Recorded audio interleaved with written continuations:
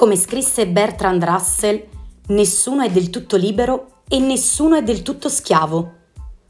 Ma è solo quando decidiamo di spingerci oltre le apparenze che la realtà comincia ad assumere forme nuove e le illusioni a perdere il loro fascino.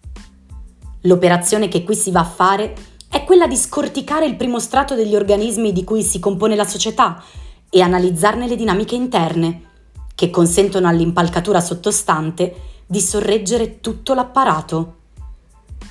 Fattuale è un podcast originale scritto e prodotto da Alice Rondelli, redattrice della rivista Dissipazio, una cellula mediatica.